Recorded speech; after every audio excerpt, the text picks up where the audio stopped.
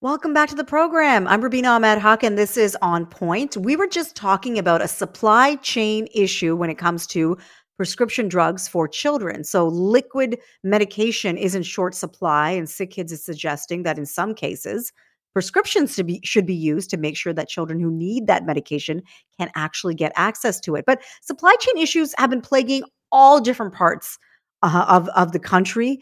You go to certain stores and an item is just sold out, and things that we didn't expect to see ever. Before the pandemic, store shelves were always full. Supply chain was quite robust. We never really had to wait for anything, and now things have really changed. I've noticed on many furniture store sites, they actually have a tab that says "in stock now." I never saw that before, so people are actually demanding to know what is actually available at this moment, because not everything is.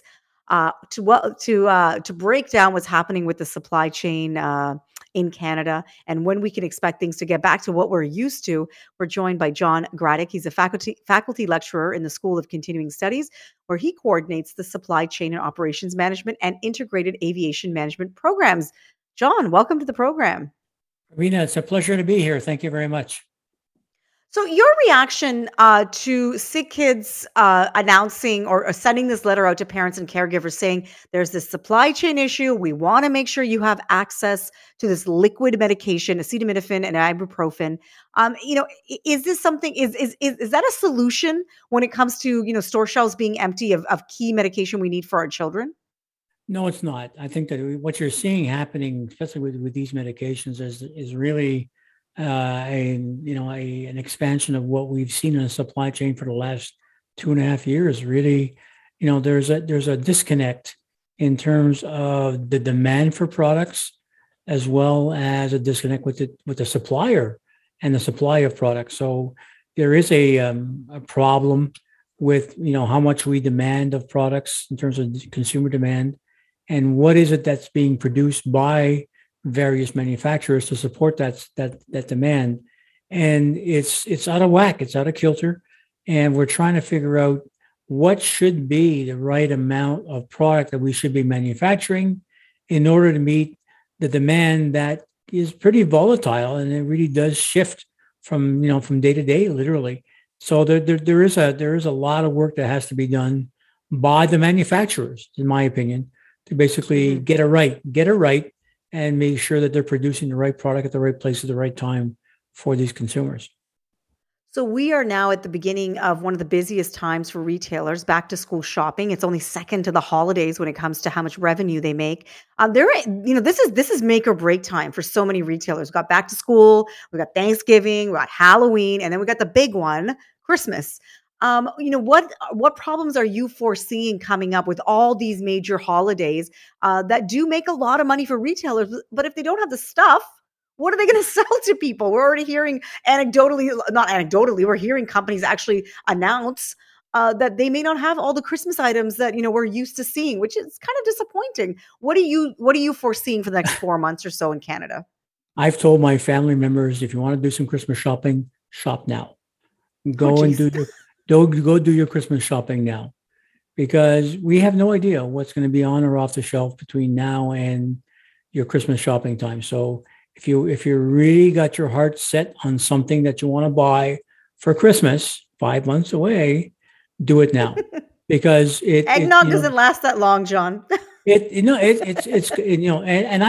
the problem is I can't foresee. My crystal ball doesn't work that far. And it really doesn't come up with a solution to say, am I being crazy in terms of making that suggestion to people? Or alarmist. I would say alarmist. Yeah. Well, it's alarmist. Yeah. But, we saw last Christmas, we saw last winter, we saw, all those ships hanging around the port of LA, 120 ships hanging around waiting for a place to berth. And, Christmas showed up, all that Christmas stock, which got shipped in September, October, didn't get off the boat until January. And so, yeah, you're seeing a lot of sales now in the US and in Canada about stuff that's being unloaded because it's last year's inventory that's finally made it to the shelf. And where's this year's inventory?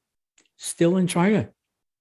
And taking twice as long, from what I understand, getting how the time it would Yeah, take to get from Asia to the retail stores, that the yeah, time has been extended by 50%, maybe 100%. yeah, and the supply chain in China is very volatile.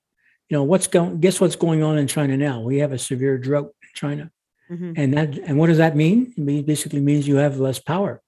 And what are you doing? You're basically browning out half of China, which means you only have half a day worth of power Hmm. in some of these cities. So there's a reduction in the amount of power. So therefore meaning a reduction in the production.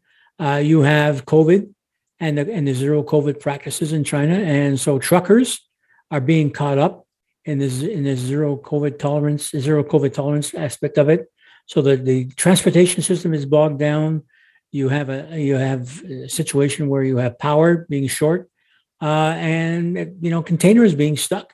So this is going to be a never-ending problem as far as I'm concerned. We're going to have to change our behavior, to change how we in fact decide to source product. Right now, the supply chain has been used to basically looking at product at the cheapest location where you can build it and manufacture it, and that has traditionally been China. That is Hmm. not going to work anymore. We need to find alternative sources of supply, alternative places to produce our product that have a better chance of making it to market. And that's a lesson that manufacturers and distributors and logistics guys are starting to come to grips with, saying we have to deal with this problem right now. John, thank you so much for joining the program today, for breaking down what's happening when it comes to our supply chain. I really appreciate your insight. John Gradek is a faculty lecturer in the School of Continuing Studies, and he coordinates the supply chain and operations management and integrated aviation management programs. I'm Rubina Ahmed-Haq, and this is On Point.